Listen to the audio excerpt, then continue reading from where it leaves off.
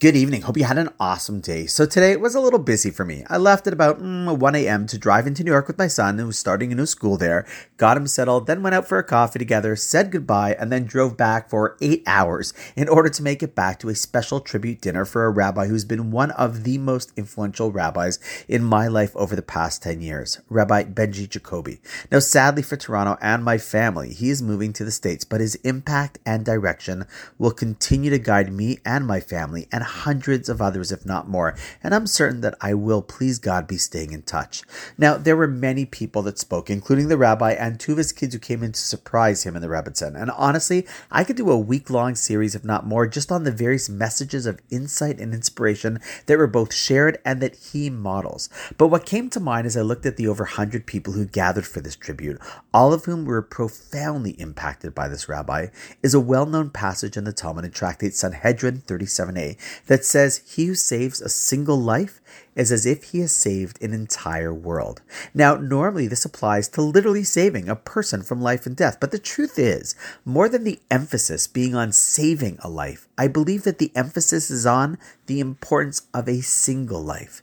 See, what the Talmud is really teaching us, what our tradition says, is that it really isn't a numbers game. Because if you save or make a difference in one person's life, that is like making a difference to an entire world. Their world. And the truth is, in the world that that person now interacts with or impacts as well.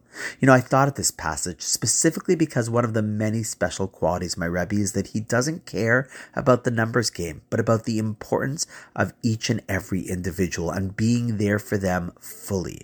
However, you know what? What's amazing is when you don't focus on numbers and stress over that, but rather on each individual that crosses your path and you focus on that individual fully, you not only make a profound difference in that person's life, but over time, all the individuals that you care about turns up to add to hundreds of people and the families that they raise and the roles that they play in the community. So in fact, your impact truly does change the world.